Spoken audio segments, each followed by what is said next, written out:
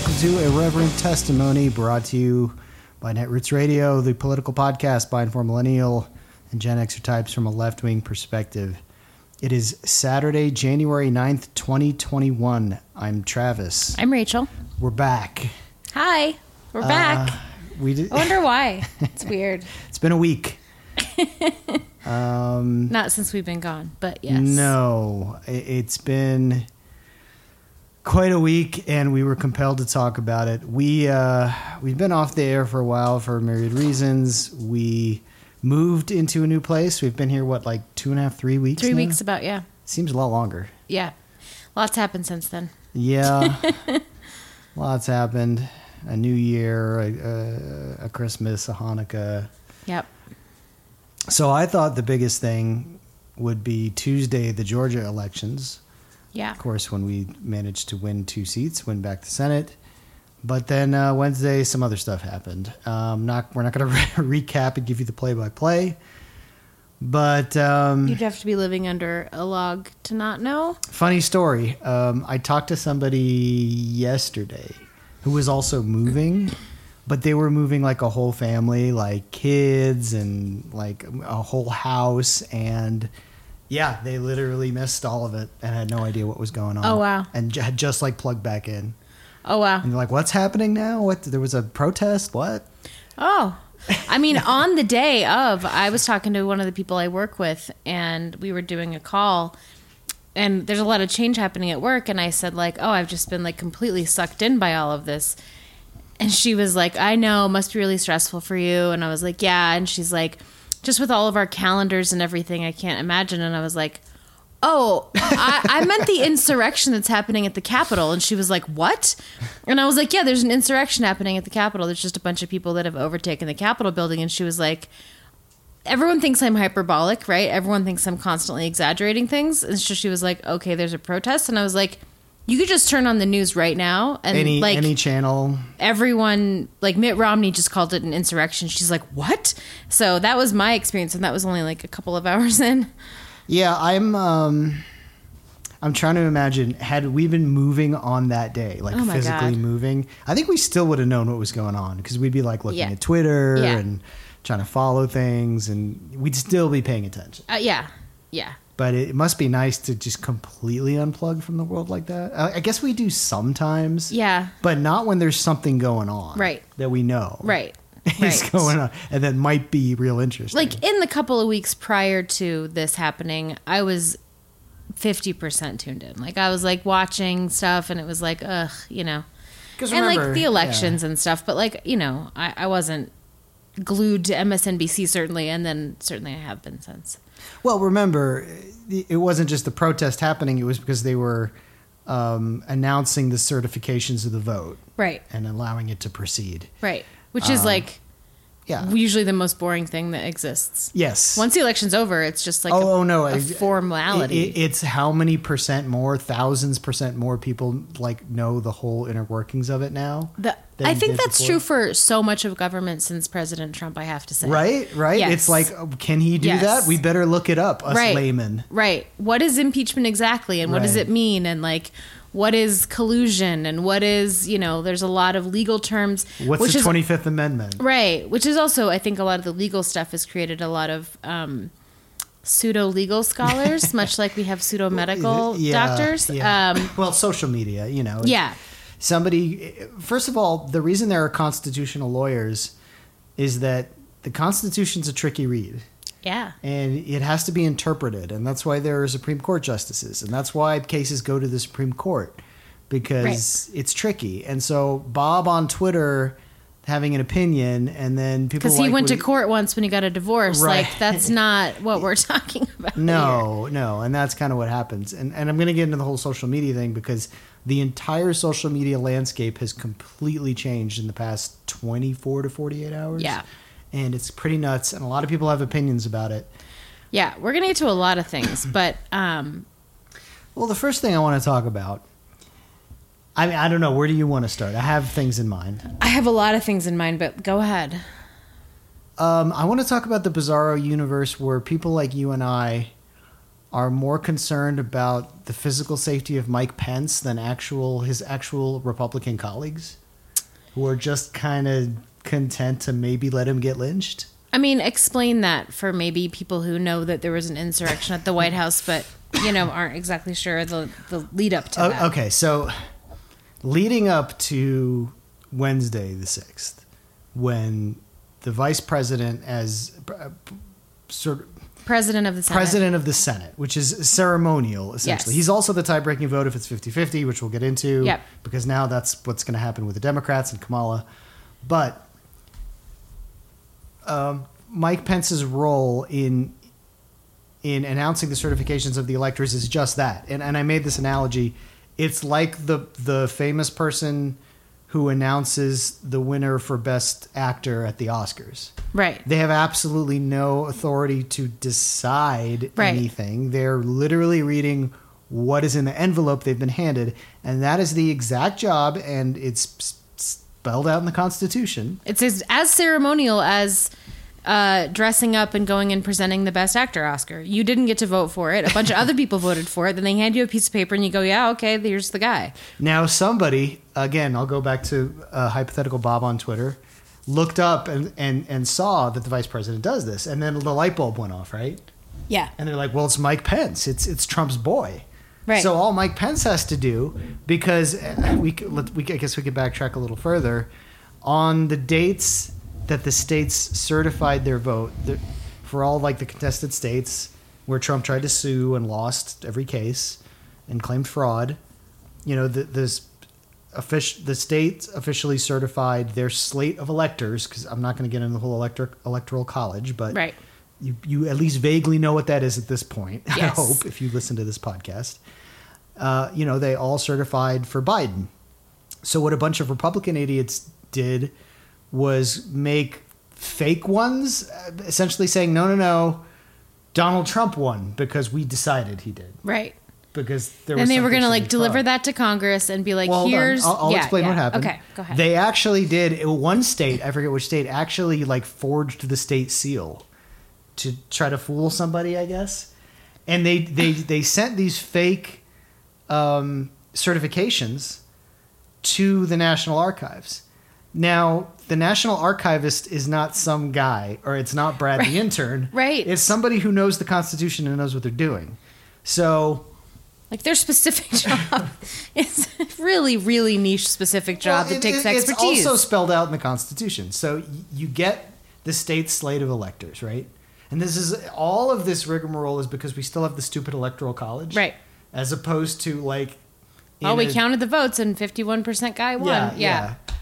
Right. And we don't have a parliamentary system, which is way more complicated, but also way better, I think, in a lot of ways. Yes. But anyway, so we have the stupid electoral college, so this is what has to happen. The archivist at the National Archives, I have no idea who it is. It's somebody who wears tweed, probably, gets the electors, and this archivist knows that it is the official state of electors that they are going to send to Congress when it has the official state seal on it.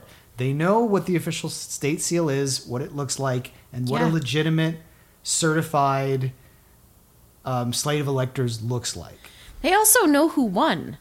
I mean, so it would make national news if one state was just fuck it, we're just gonna not do it that way. Well, sure. But, So that's let's pretend that the archivist literally lives in an archive. Yeah, and never sees the light of day. Doesn't watch the news, right? Right. Like they're a robot. Right.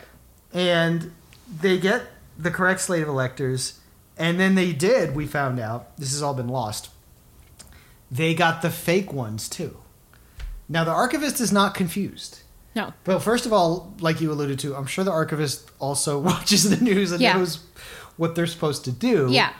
But even if they didn't, and they're just going to follow the rule book, a.k.a. the Constitution, the only official electors certificate, whatever you want to call it, that they're going to send to Congress for Congress to read, and then what's called the tellers tally up the votes and then say Joe Biden is the next president of the United States, and will be sworn in on January 21st, right? Right.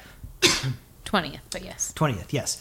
So there's no confusion. What the right-wingers decided was, aha, Pence can get the other electors that our Republican friends invented and sent, and in some cases forged, and actually they may be facing legal consequences for that.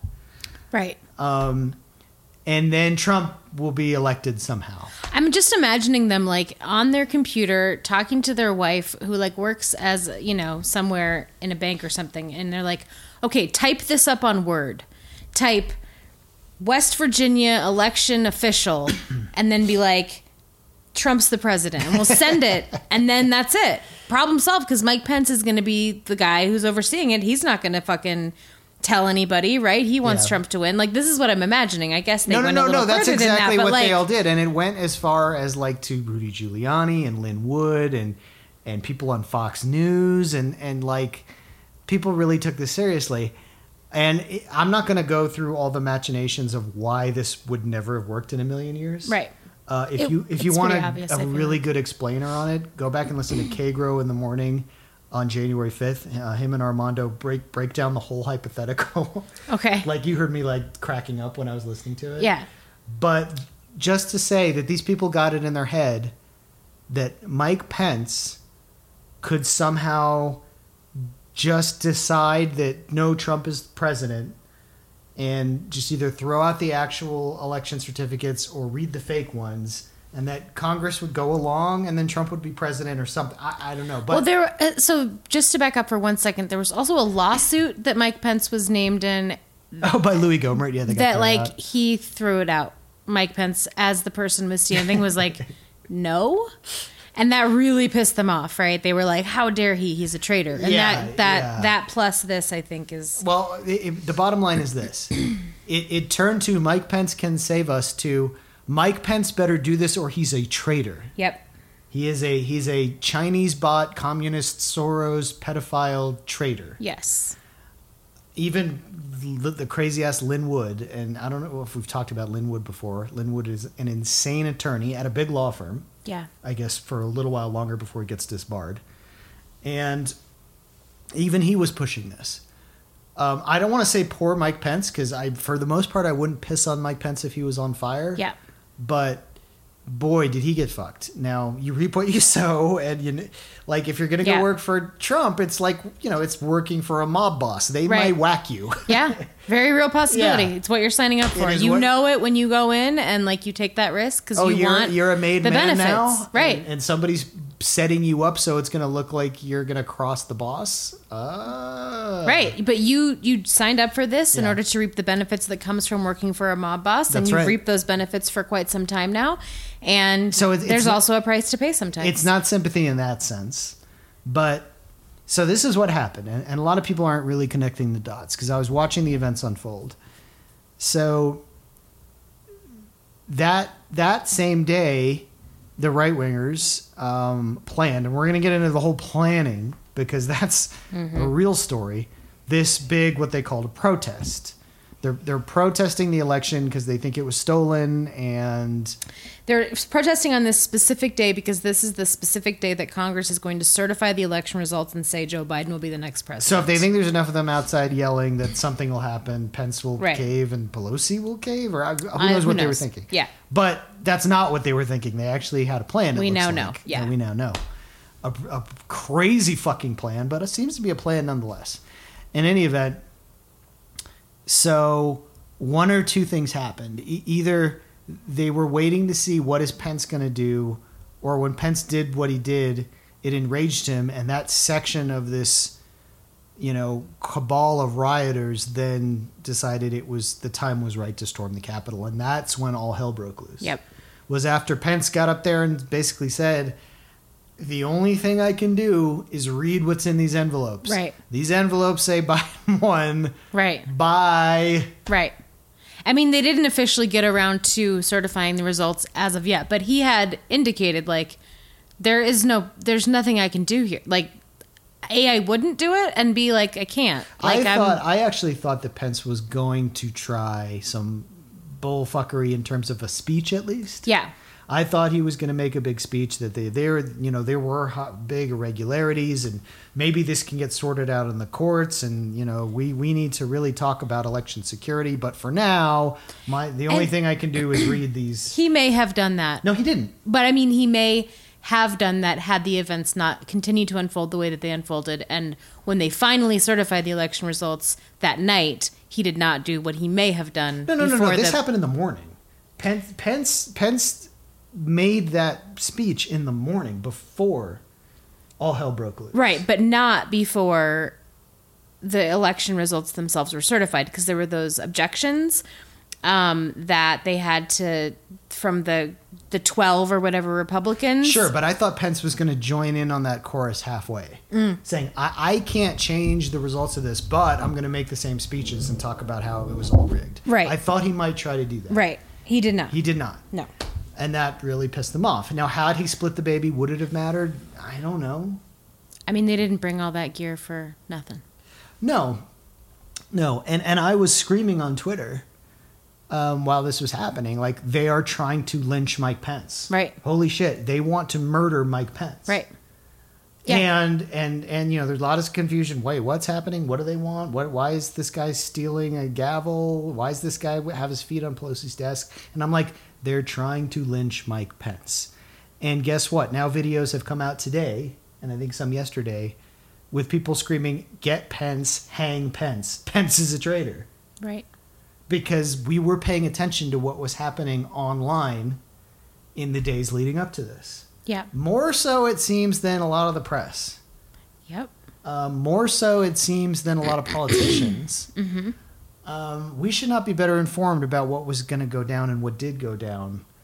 But I don't think it's that the press didn't know. I think it's that they, just like everyone else, politicians, press, and the sort of structural society that we have in place just looks at angry white people and assume there's really not a story here. They're going to come out with their flags. They're going to say dumb shit to some like guy on the street interview. It's not like they're Black Lives It's Matter. not like they're extremists. They're not black, right? They're not Muslim. They're not Muslim. They're not black. They're not kneeling. You know what I mean? They're just going to come out here. They're going to do some dumb interview. They're going to wave their pocket constitutions and then go home. Now, some politicians were very concerned about this, and we're going to get into law enforcement in depth later. Yeah, but and then you had the hip, cool, anti-Trump supposedly left-leaners like Greenwald and Tracy being like, "Oh, stop panicking, stop inflaming the situation. There's not a coup," and they're still saying that bullshit, of course. But fuck those people anyway.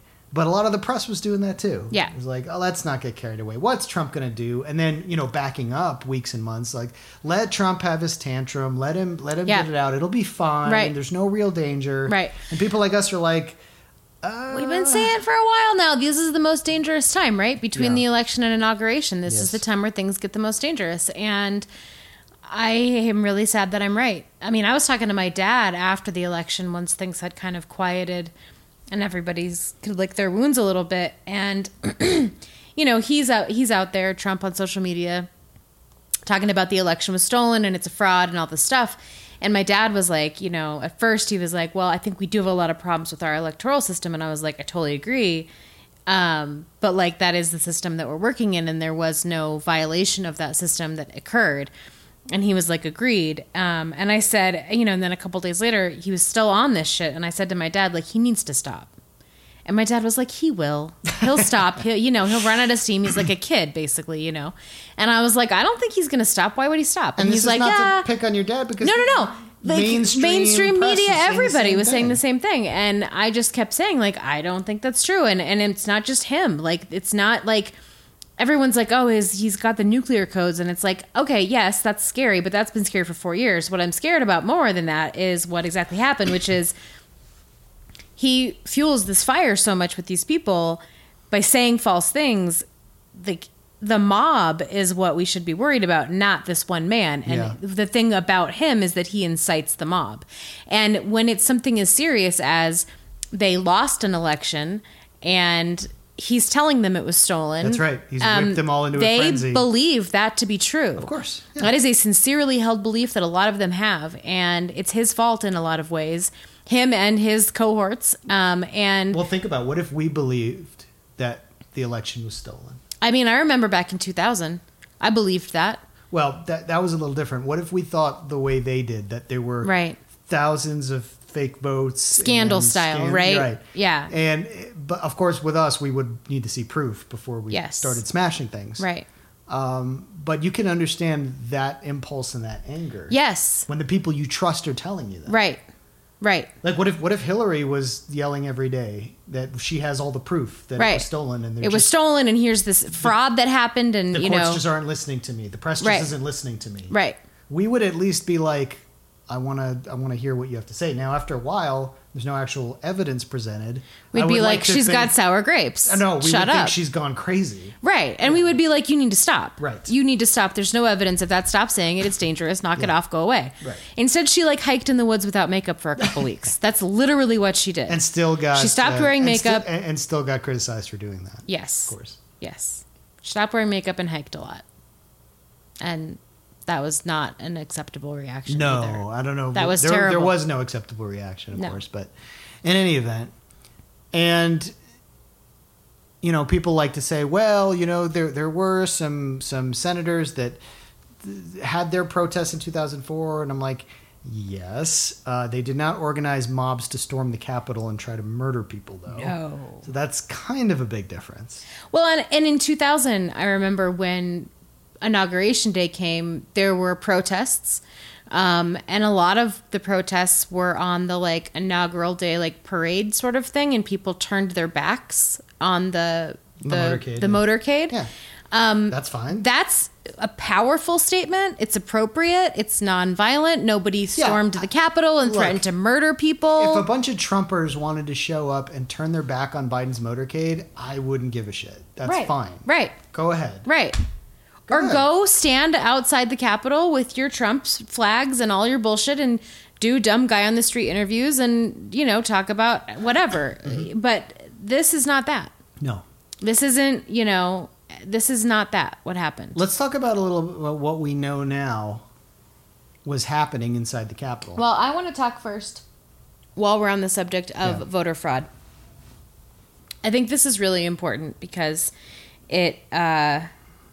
There is a problem with our election system, and it's called the Electoral College. Well, it's that, but it's other things too. I'm going to read this tweet thread from Brittany Packnett Cunningham, who is one of my favorite human beings on Twitter. And this was written right after the election, 20 days after the election of 2020. Okay. It's in response to Nate Silver saying some stupid shit. Which he sometimes does. Yeah, so she says, she's at Miss Packyetti. So I really try my best not to use the quote tweet for shade or snark. I employ it for funny/sweet things, or if there's a lesson we really, really need to understand. This, you've guessed by now, is the latter, because this isn't just wrong, it's dangerous. Yes, thread. So she's quote tweeting Nate Silver's tweet that basically says, there's a lack of precision to many of them. They didn't explain the mechanisms by which the election would be stolen, blah, blah, blah. He's talking about how there's no racism, basically. So she says, 2016, 2018, 2020.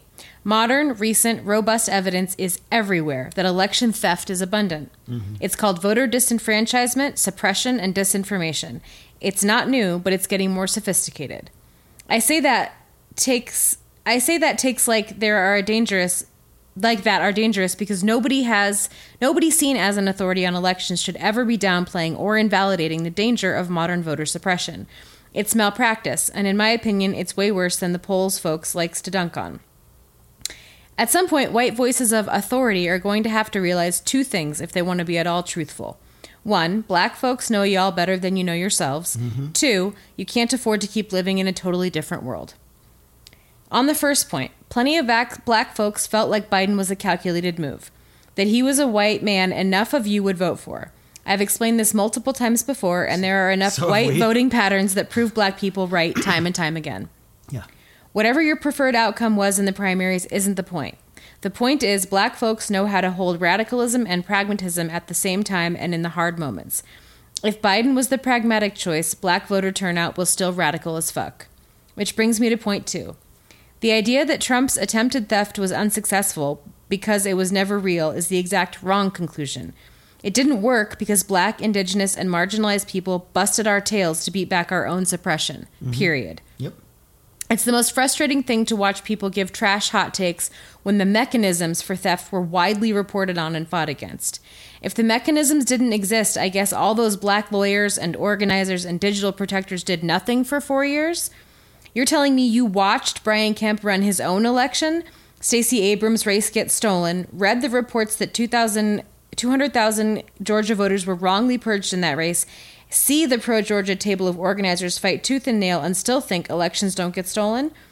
You're telling me that you watched Ron DeSantis turn over the will of Floridians and make 1.4 million formerly incarcerated folks pay restitution before they could vote. FRRC raised millions of dollars to pay a damn poll tax, and still there's no mechanisms for theft? You mean to tell me that you watched Allie Young have to lead entire caravans on horseback in Arizona because there are 10 miles for some indigenous folks between their homes and their polling places, and still think there's no suppression? You're actually going to fix your fingers to say there was no mechanism for theft when just this past primary, Milwaukee went down to 1 polling place in a pandemic? You watched Greg Abbott try to pull a similar stunt in Harris County and still have the nerve to say that. You have the unmitigated gall to call warnings about election theft an underwear gnome, which is a quote from Nate Silver.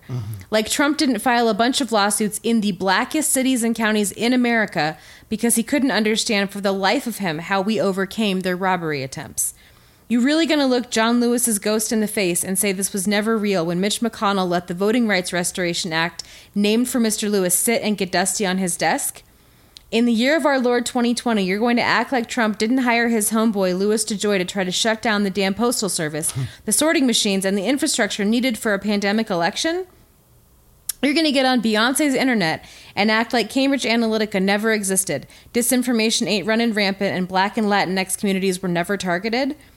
You're going to take the day the Lord has made and use it to pretend Trump hasn't attempted to undermine the validity of our election since the second he was afraid he was going to lose with lie after lie? It's offensive to all of us who spent every waking minute fighting the well-documented, multifaceted mechanisms for election theft you refuse to take seriously because few white dudes have ever had their vote suppressed. And you should be embarrassed to be this persistently wrong. And yes, I'm making it about race because newsflash, it is. White men who keep getting it wrong still get every dollar and press clipping and opportunity when black folks who have honestly and accurately assessed the flaw of democracies for generations keep it alive. If there is no monster underneath your bed, it's not because it never existed. It's because all the black and brown and indigenous people you don't bother talking to killed it for you. And every time you get on your very big perch and proclaim the threat was never real and the monster was made up, you undermine the very people who slayed the actual dragon with far fewer resources and notoriety than you have. The emperor has no clothes. Let us handle it, please. I got worked up, but the point is, any American electoral commentary, predictions, or work that lack a clear analysis of racist voter suppression is not worth the paper it's printed on or the app it's posted on. This is America. The entire Democratic project has been based on the use of black and indigenous labor and land and the suppression of black and indigenous freedoms. It is central to the entire conversation. The sooner we act like it, the sooner we get free. And don't ever fix your mouth to say there's not a precedent for theft in this country, not with an earshot of black folks or indigenous folks. We will correct the record every time. We know America better than she knows herself and more intimately than she likes to admit. Yeah. So if you want to talk about theft of voting and theft of elections, that's what we should be talking about. Yeah, absolutely. Not some pie in the sky made up thing where a bunch of people voted and they shouldn't have and sent in fake. All this bullshit about illegals, all this bullshit is bullshit. There's voter suppression and there is purging of voter rolls. And now the moderate Republicans, even Romney has said this, are trying to move the goalpost to be like, well, see, there are a lot of concerns now, so now I guess we do need stricter voter ID and we need to look at this, and it's like No. All that is further voter suppression, and that is election theft. Well, let's talk about, in the midst of all this, what Stacey Abrams was able to do in Georgia. Mm-hmm. If you all are really happy that we took the Senate back, you can thank Black women. Yep. And black people in general, because they are the ones that fucking stormed to the polls despite COVID and all the bullfuckery that, we think that now because Trump has his ire on the Georgia Secretary of State and the governor who wouldn't steal it for him outright. I mean, they've been trying to steal it in a million other ways, like that thread you just... Right. Like they did all they could, and it's still... They're getting more and more sophisticated. Right. And to her point, black and brown people are just turning out in higher numbers and overcoming their own suppression. Like, that's right. They are in the streets doing what they can to overcome their own oppression. And what the fuck are we doing? That's right. And you still have all these people talking about, oh, well, it was the white suburban moms that really turned on Trump. It's like, yeah, a bunch of them probably did, but... That's not why he lost. That's not why he lost. No. Period. Look, black and indigenous folks won this election for Joe Biden and for Congress. That is why we have a Democratic Congress and a Democratic president. Correct. Bottom line. Yep. If white people were the only people to vote, we would have Trump for the rest of the American experiment. Oh, yeah. And if we could just disenfranchise all white people, myself included, from voting from now on, I would be fine with that. We've had plenty. Yeah. We don't do very well with it. And we've been taking it away from other people since we have been able to, in one way or another. So if we just want to sit the next couple out, I'd be fine with that. Right. But you're 100% correct. That's the reason we are where we are. It's not because a bunch of suburban moms decided that enough was enough. It's not. No. Of course, that's what the New York Times thinks. Right. And those are the only people they want to talk to anymore. Right. Like, has one of their voter profiles... Because they don't want to use the race card. It's about race because it's always about race. This is America. It's always been about race. So there's that. Yeah. What else was I going to say about that? Yeah. We're going to talk about Georgia and who got elected there. A black guy and a Jew. Yeah, in Georgia. Now, I'll remind you, and every time I tell people this, because let me give a little aside.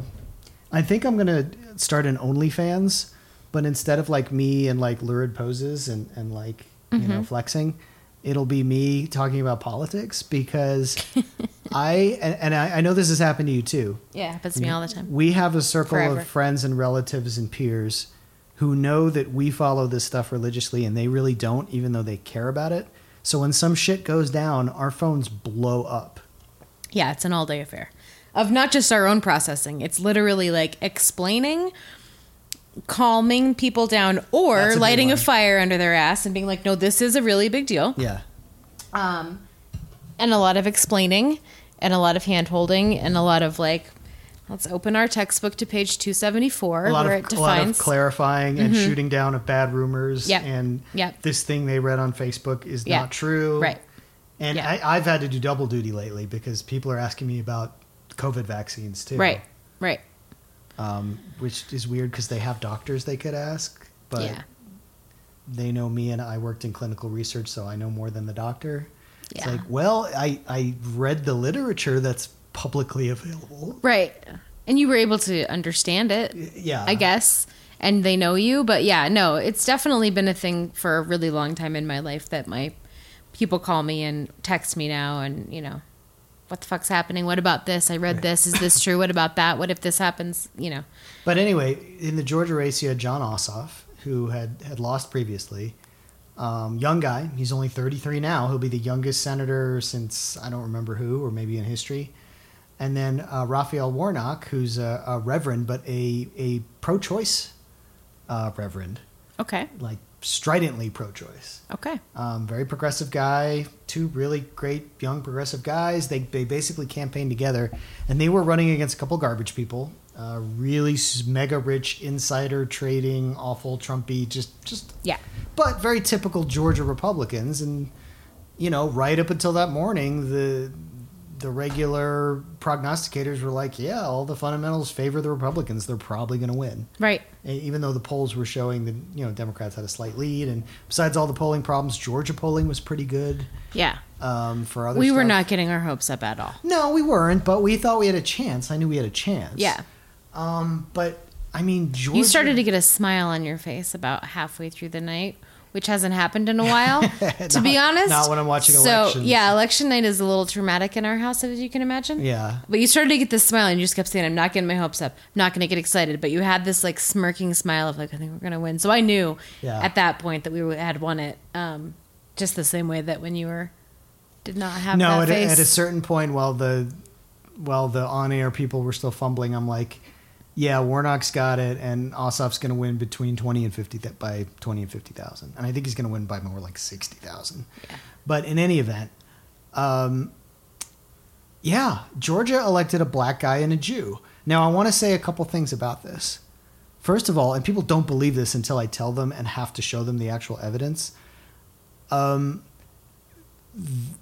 Whatever company they hired, their opponents ran ads where they used Photoshop to make Jon Ossoff's nose look bigger and Raphael Warnock's skin to look darker. And I'm not even lying. Oh, no, of course you're not lying. That makes perfect sense to me. And Jon Ossoff's a good-looking guy anyway, so totally. It didn't make him look any worse. He just had a little bigger nose. Everyone cannot stop talking about how handsome he is and how thirsty they are for him. And I'm like, okay. He's a decent, he's a he's a fine-looking man. Guy, yes. Yeah. He's not quite, we're not quite at Beto levels. Right. But. Well, he wasn't wearing a dress and a rock band in the 90s either, which that was sold for me. That was it for me and Beto. We were in commits. But in any event, they actually did this. And then they were forced, at first they were like, I don't know, and they were forced to apologize. But, I mean, like, once you do that, it should be over. But, I mean, it's still Georgia, so you still think, okay, the white people are going to win. Totally. There's no way, right? So do you honestly think that the black guy and the Jew won in Georgia on the strength of white voters changing their mind? No. Do you? Not. Does anyone believe that?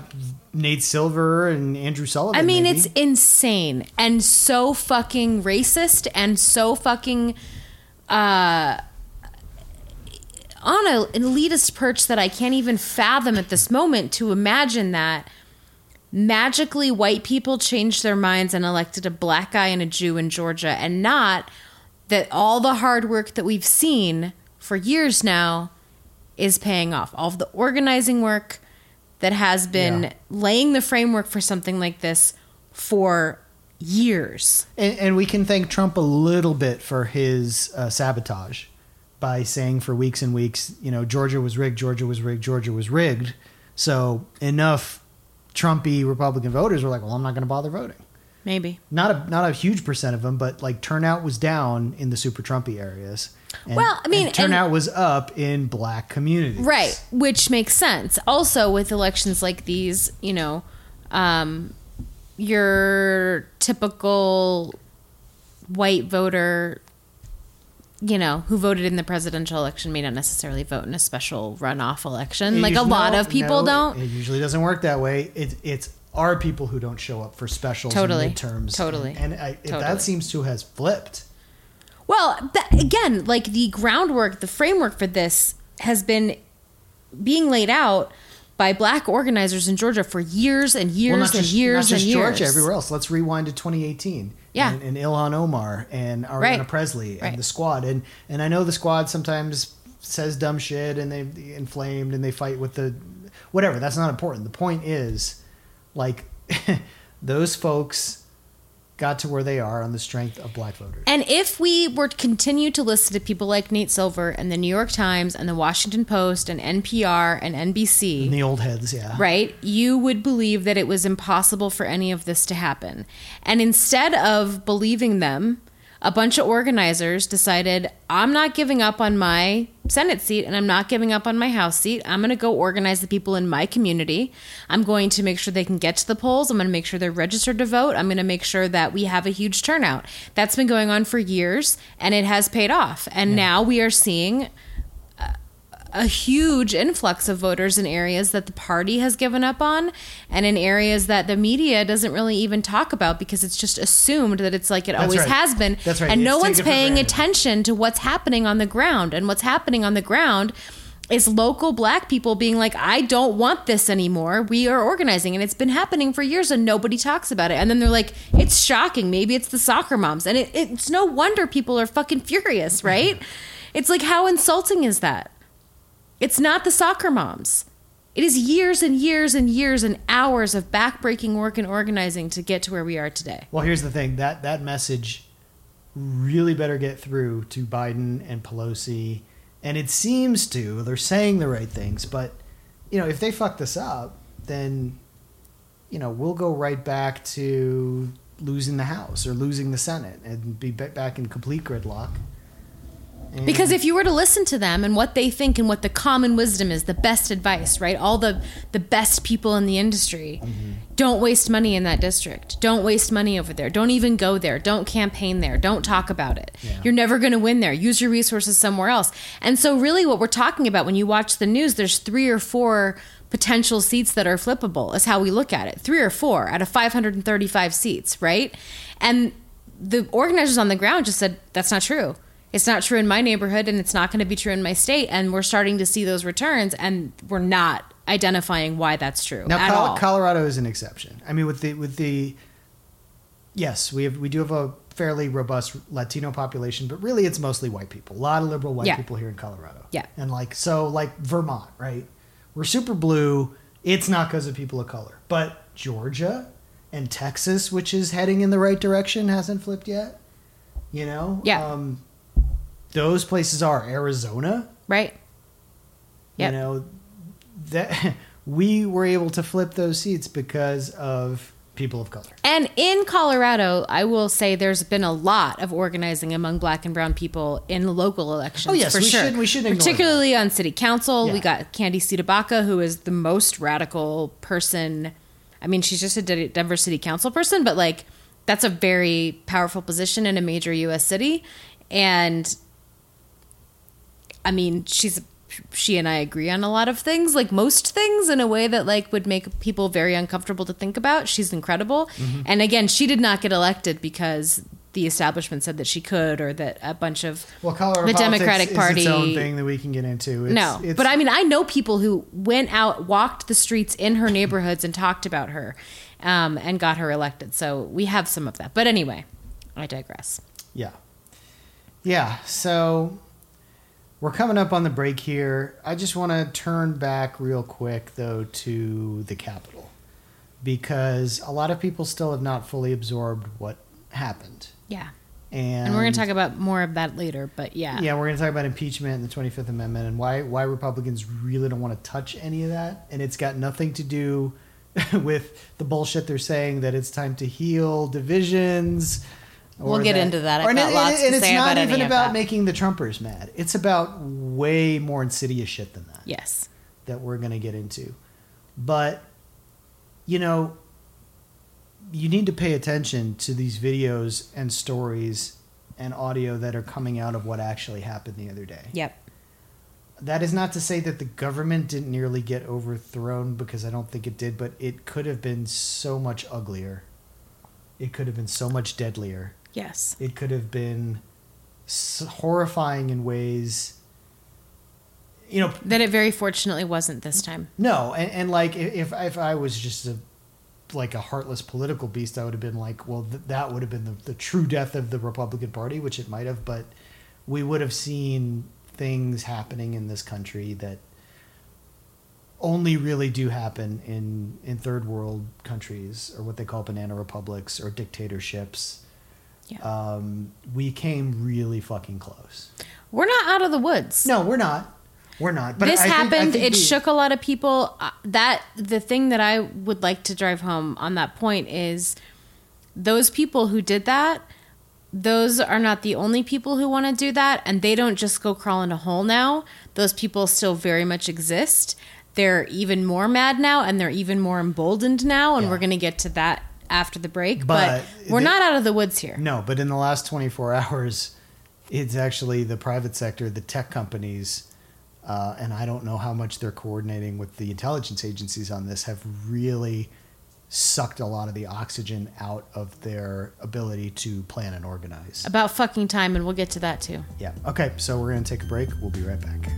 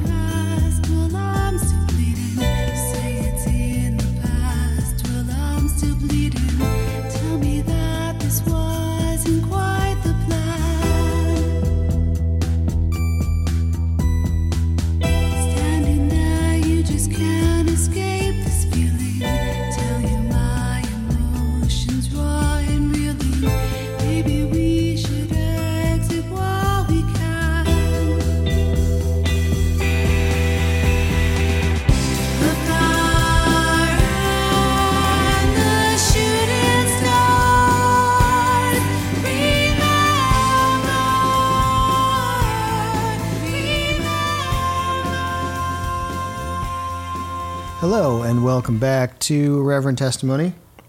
So, on the topic of chaos at the Capitol, which we're probably going to stick with for the rest of the show, I would imagine, I'm going to read a story from Reason.com, which has often been a bastion of libertarian garbage, but they've been pretty good lately. Okay. For whatever reason.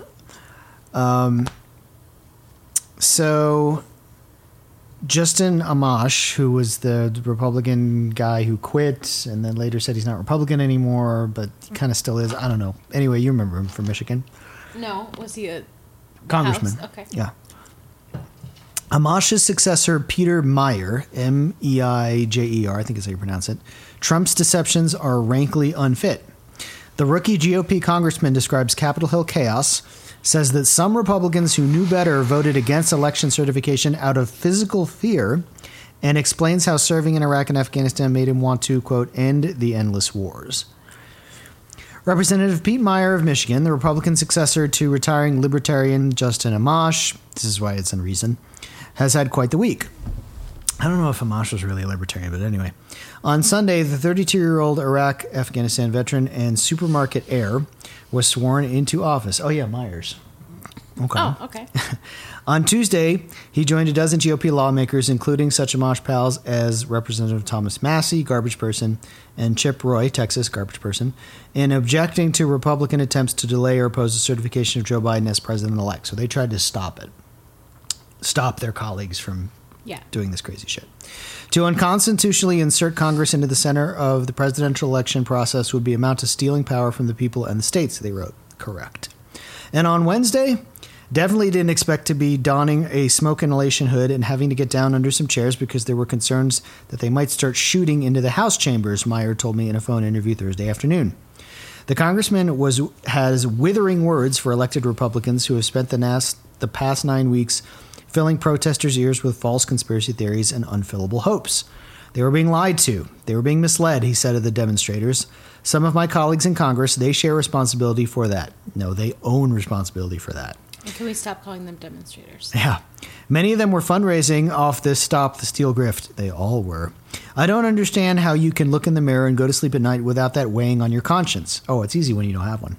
I fundamentally do not. I'm going to, obviously you can tell the stuff I'm interjecting, I hope, and don't think this is in the story. I'm just at a loss for words about how some of them have acted in ways that are just knowingly provably false, and they know they're lying too. I mean, he's 32. I guess he hasn't been paying attention. He's a congressman, and he is a Republican, so. He's a white guy, so like. This is new to me. He's allowed to have blinders on his whole life. No, I think he's being disingenuous, but okay. You know, that when something like this happens, everybody, oh, this is shocking. I can't believe this. It's like we're not really all that shocked. We're upset. Well, I love how he's talking about the last 9 weeks instead of the last 30 years. Yeah, or at least the last 4 years, right? Yes. At least the last 4 years, if not the last 30, 40 years. Okay. That critique extends to President Donald Trump as well. Oh, good. We spoke an hour or two before the president's surprise concession, which Meijer had been calling for, sort of concession, which he basically did at gunpoint. And on a day full of discussion about impeachment and the 25th Amendment, asked about the latter, the congressman said, among other things, it is very clear that how the president acted towards this whole scenario, his actions leading up to yesterday, and especially his unwillingness to come to grips with reality, is continuing to perpetuate this fraud, this deception that is rankly unfit. An edited transcript of our conversation, including Meijer's desire to end the endless wars, is below. So how's your first week been? First week has been one to remember. We live in interesting times. Definitely didn't expect to be donning smoke inhalation hood and having to get down under some chairs because we're concerned they might start shooting in the House chambers, getting evacuated from the House chambers and running around in corridors to try to find a secure location, not knowing what was going on, who was where, and what was happening. So obviously it was chaotic on that front. And then just the fact that finding pipe bombs all over the place. I think there were several of those at the DNC and the RNC. I think one of on the Capitol grounds. Dudes breaking in with zip ties. You bring zip ties to take hostages, right? Yep. Well, or if you're into kink, but. Yeah, but usually that and like an insurrection are not the first. things that go hand in hand. I don't know. No, you need consent too. So Yeah, done right. I spent 3 years between Iraq and the military in Afghanistan, where my job was to basically be paranoid about all the ways that humanitarian aid workers could die and to try to protect them from those worst case scenarios. So I tend to have a pretty dark imagination in terms of the possibilities that could occur. Hey, us too, and we weren't in war. Right. But that's not how I wanted my first week to be as a member of the House of Representatives. No, I'm sure you didn't. How was the scene of panic or fear level among your colleagues and even you? Was it a chaotic scene? Were people freaking out and losing it, or was there some professionalism? There was definitely a good amount of professionalism. We saw some real leaders step up in that moment. There were some folks who stayed on the floor and helped the Capitol Police barricade the doors. You should Including ask our own Jason Crow? Should ask Joe Neguse, like, how that went down. Yeah. I don't know if you have his number, but you might. No comment. A couple of my colleagues, actually, from the freshman class, Pat Fallon, Tony Niels, Tony Gonzalez, were all kind of down there, all former military. I think having been in chaotic situations before, and I did disaster relief work as well, you know who would have been fine in this situation? Third graders. Yeah, we're going to talk about that too. Yeah. And was doing search and rescue and other missions in Hurricane Sandy as the storm was coming in. And the thing you have to always do is realize that freaking out doesn't help anything. And to be the calm, cool, and collected voice, to have somebody just have that reassurance, because otherwise it just snowballs and a loud voice becomes louder and louder. By and large, we saw some order, but this is manifestly clear. There was an utter breakdown in security and protocols. Well, yeah, we're going to get to that too. Excessively. And we did get to some places throughout the day where all of a sudden a group of 30 or 40 lawmakers, and we'd look around and realize that there were no Capitol Police. There was nobody, no law enforcement folks with us. Okay, this isn't good. So I think by and large, folks kept their calm, but in that moment, you don't know what may happen. And then, frankly, it obviously had a tragic ending, because just the assault on our democracy and then 4 people dying, dozens of law enforcement personnel injured, several still in the hospital in serious condition, 1 died. I don't know if this was before that. It could have been a lot worse, and that was, I think, the outcome we were fearing. Did you get a sense, even a preliminary sense, of what the breakdown was on the part of the Capitol Police, who obviously were in a stressful situation? They were overrun and possibly outmanned. Do you have a sense of what went wrong from their point of view? That's an interesting take on what happened. Yeah, we're going to get to that. I don't. I watched the president's speech earlier in the day. I had fielded full phone calls from folks back in the district who knew people were coming out here, who knew folks were coming out here who were armed. The Capitol Police were aware. I'm really scratching my head. Oh. There will be a thorough investigation here. There's already been a bipartisan call for that. The rank-and-file Capitol Police did an excellent job at keeping members safe, but in terms of overall security plan, it failed. No, the plan was to let them in the front door. And we're going to get to it. The first time that we've had the Capitol Police overrun and outside of our control in over 200 years. I see a lot of words being used to describe this. You were in the building. You're a Republican. You see words like sedition, insurrection, coup, incitement on part of the president. Do those words fit? What words do you use to describe what happened yesterday and how that fits with the president's own involvement in this? Excuse me. Well, in terms of people who stormed the Capitol, I think coup gives a sense of strategy and intelligence and forethought that none of the people involved deserve. That's not correct. Insurrection in terms of trying to disrupt the functioning of government, sedition in terms of acting in a way to try to violently overthrow, those terms fit. When it comes to the president's behavior, again, he certainly bears a share of responsibility for what happened. I was sitting in my office watching the speech that he was giving to the crowd, encouraging them to come to the Capitol, where he continued to talk about how this was a landslide election and that it was stolen from him. He believed the outcome on November 3rd could have been reversed by Congress, and I talked to a number of folks who believed that. And they believed that because they were being told that, right? They were being lied to. They were being misled. Some of my colleagues in Congress, they share responsibility for that. Many of them were fundraising off this Stop the Steal grift. I don't understand how you can look in the mirror and go to sleep at night with that weighing on your conscience. I fundamentally do not. I'm just at a loss for words at how some of them have acted in ways that are just knowingly, provably false. And they know they're lying too. I mean, maybe I'm coming here with too naive an expectation of human capacity and decency, but I was also an interrogator in Iraq, so it's not like I'm a Pollyanna. I'm going to stop there. Yeah. Yeah, I don't know if this guy's being disingenuous for the sake of giving a good interview, or he doesn't know what the R next to his name really means at this point.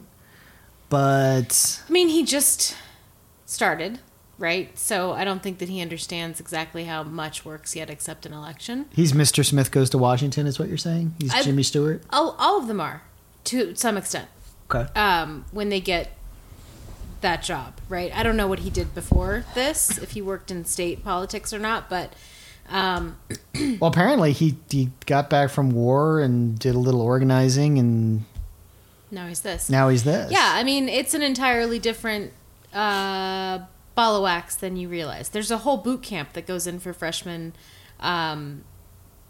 members, right? Where they go for like a couple of weeks and figure out like, here's where your chair is, like you're in kindergarten, and also like here's how you actually make laws. Like you don't have to know any of that to get elected. And here are the committees, and here's right. this Here's and that, what and you're going to be doing. Here's how this works. Here, you don't have to be. You don't have to know anything to get elected. You just have to get elected, and so right. Then you go into your first meeting with your colleagues, and it's all about here's how you fundraise. yes. Well, I mean, yes, that's more of a party thing, but yeah, I mean, it's. I think people who find themselves elected to public office who have not held public office before are often surprised at how it works. I'll just say that. Okay, fair.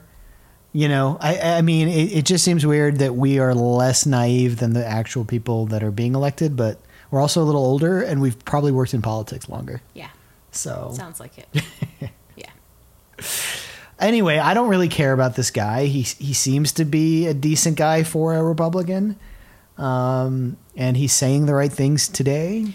And I mean, I don't think anybody could have, walking in on their first week as a new House member, thought, oh, there's going to be, this is going to happen, right? So like he's not invested in the party mechanisms that have been at play this whole time. It's not like he's friends with these people. He hasn't been in the rooms with these people. So for him to come into this and on like day 4 or whatever, have this happen, like would be, I would think, a really shocking thing. Just like any other citizen who's not in the system would think of it as. So I think, yeah, he probably is stunned.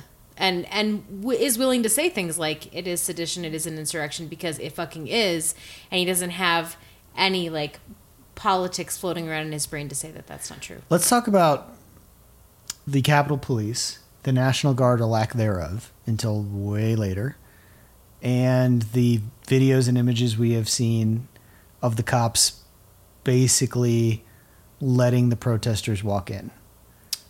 I have a lot. Yeah, and again, it's complicated, right? Because it is and it isn't. Well, it's complicated in that we see scenes where cops are taking selfies with these people. We see scenes where cops are shooting some of them dead. We see scenes where cops are being like crushed to death almost. We see scenes where cops are opening the barricades so they can all come in. So, yes.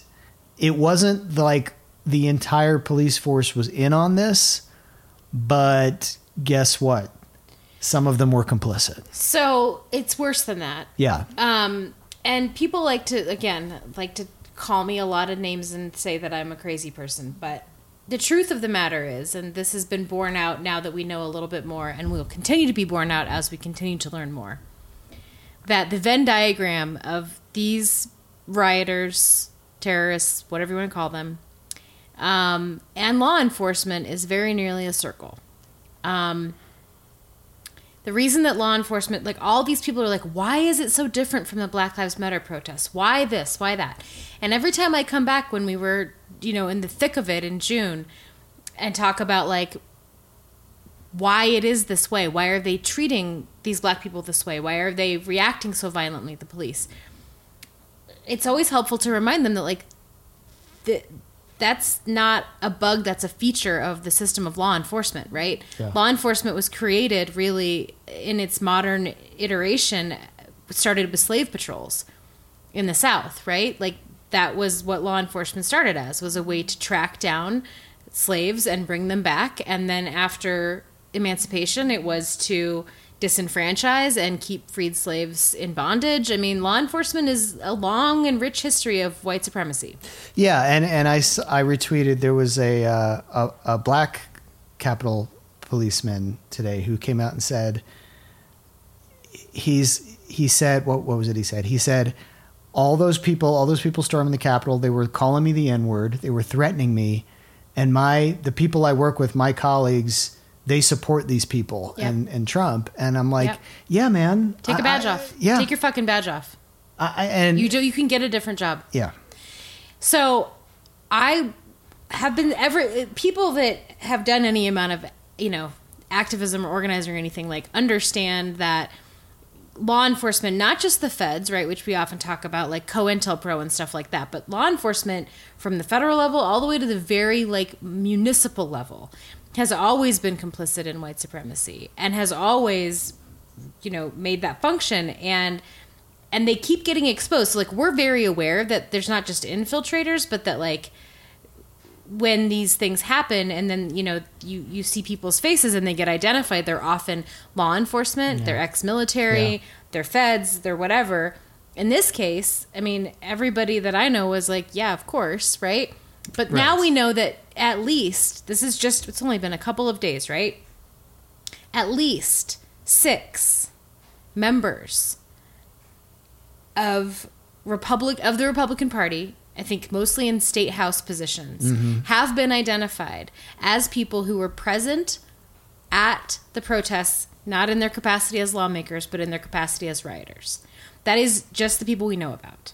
It will continue to unfold, and we'll continue to learn about all the law enforcement people who were there. People inside law enforcement have been quoted as saying, like, yeah, there was lots of people from sheriff's departments and police departments all over the country that came out for this. And some of them were the ones that were, in the Senate or the House chambers with their zip ties and their weapons looking for senators or congressmen. Yeah. What were they there to do? Right. They weren't there to steal tchotchkes from Nancy Pelosi's desk as souvenirs. No. Not with zip ties and mace. No. And guns, ostensibly. And so when you ask, where was law enforcement? Why was this the case? What happened? It's like, what happened is exactly what was meant to happen, right? Like, where was law enforcement? Law enforcement either was complicit in this, like this notion that we have that, like, they didn't know, they couldn't have been prepared, whatever, bullshit, right? Maxine Waters says 4 days before this happened, she said, just like us, Maxine Waters was getting all these reports from social media, like, they're planning something and it seems more nefarious and maybe more scary than normal. Yes. Maybe it's not the typical thing. So she convened a meeting with Capitol Police and said, you What's guys the know plan? about this, right? Like, what is the plan here? What's the security plan? And they kind of poo-pooed it. And they kind of were like, don't be an insane, hysterical black woman about it. And so it's not like they didn't know. It's not like they don't have the capacity or ability to look at social media. I can tell you for a fact that they knew when all of the Black Lives Matters protests were going to be happening. They sure did. Including a fucking vigil, a violin vigil that they came in and tear gassed and rubber bullets and broke car windows and gassed people and arrested them and beat them, right? They have the capacity to know exactly where these people are going to be, what their intentions are, and they don't, it's not even that they don't care. It's that it's a part of the system. These are their people. Yeah. They agree with them, Yes. right? These are their people. And if they weren't on duty, a lot of them would have been among the protesters. And a lot of them were off-duty cops and ex-military. So that also makes them, like, highly trained. And it also means there was reports that have since been confirmed that a lot of these people were flashing their law enforcement badges and their ex-military badges to the Capitol Police, and that is one of the reasons that they were letting them in. Like, they know that these people are in law enforcement. They all know each other, right? Like, this is not just a bunch of, like, bumpkins from, whatever you think of who are Trump supporters. A few of them were. They're the ones that are getting most of the press, right? The guy that put his feet on Pelosi's desk, the Florida guy who stole the gavel. Which we happen to have a connection to where we work. Oh, really? Yeah. I can't wait to hear about that. I didn't know that. I will not talk about it on the air. But those guys probably were just idiot bumpkins. Right. But the dangerous people, right? And it's not like, oh, they got fired from being a cop and now they're mad, so, like, they're going to protest. Like, these are people who currently work in law enforcement, who currently carry a badge, and these are their beliefs, so much so that they, like, got the day off work, went to Washington, and stormed the Capitol building in an attempted coup and in an attempt to assassinate and kidnap lawmakers. Right? Yes. Yeah. I mean, how can you draw any other conclusion? Then, when you go back to the things that we were protesting over the summer, right? Racism present in law enforcement overreach, lack of accountability. You can't separate the two. No. You have to say, these are the same fucking people. The same people who stormed the Capitol are going to go home tomorrow, put on a badge, and drive around and harass black people and murder black people in the streets. It is connected. And so when you're like, what happened? Where were the cops? It's like, where were the cops? They were rioting, and also like they were letting their friends in. Like, yeah. I don't know what you want me to say. There was a funny tweet, but it rings true. Like, y'all are asking where the cops are. Do you ask where Hannah is or where Miley is when Hannah's on stage? Yeah. Right? Like, it's the same thing. The Venn diagram is almost a circle. And certainly there are people in law enforcement who are not Nazis. That's certainly true. Yeah. So quit your job is my suggestion. But the system itself of law enforcement, this is what it's meant to do. It is meant to do things like this. And so it's not a surprise to me or to anybody that I know that this is the reaction of law enforcement. It was the least surprising part of any of this. Right. The breathlessness of the journalists that I was listening to on even on MSNBC. How could this happen? They kept referring to it as a failure. Right. And like, were they just unprepared? Did no one tell them? And it's like, well, first of all, what? Trump, we're going to find out, obviously, that Trump and high-level Republicans gave the order for the National Guard not to be there. That's correct. That was actually, I was just reading that on Twitter. Yeah. Yeah. So we're gonna know that. There's some army term for it, which is like hold the barracks or something. Like they were held back intentionally from going to respond. Yes. The National Guard. Yeah. So that's one element of it. And another element of it is just like you say, they're put in a position there where people they agree with are trying to take an action that they wish they could be a part of or at least are sympathetic to. And that's not all of them, right. Granted. And like if you think about people that you agree with, you tend to think of them as people who either, you know, I know for me people that I tend to agree with who may do things that are outside of the norm or things that might not technically be by the rule of the letter of the law. I tend to look at them and think of them in a way that may be more, favorable. Sympathetic. Right, sympathetic.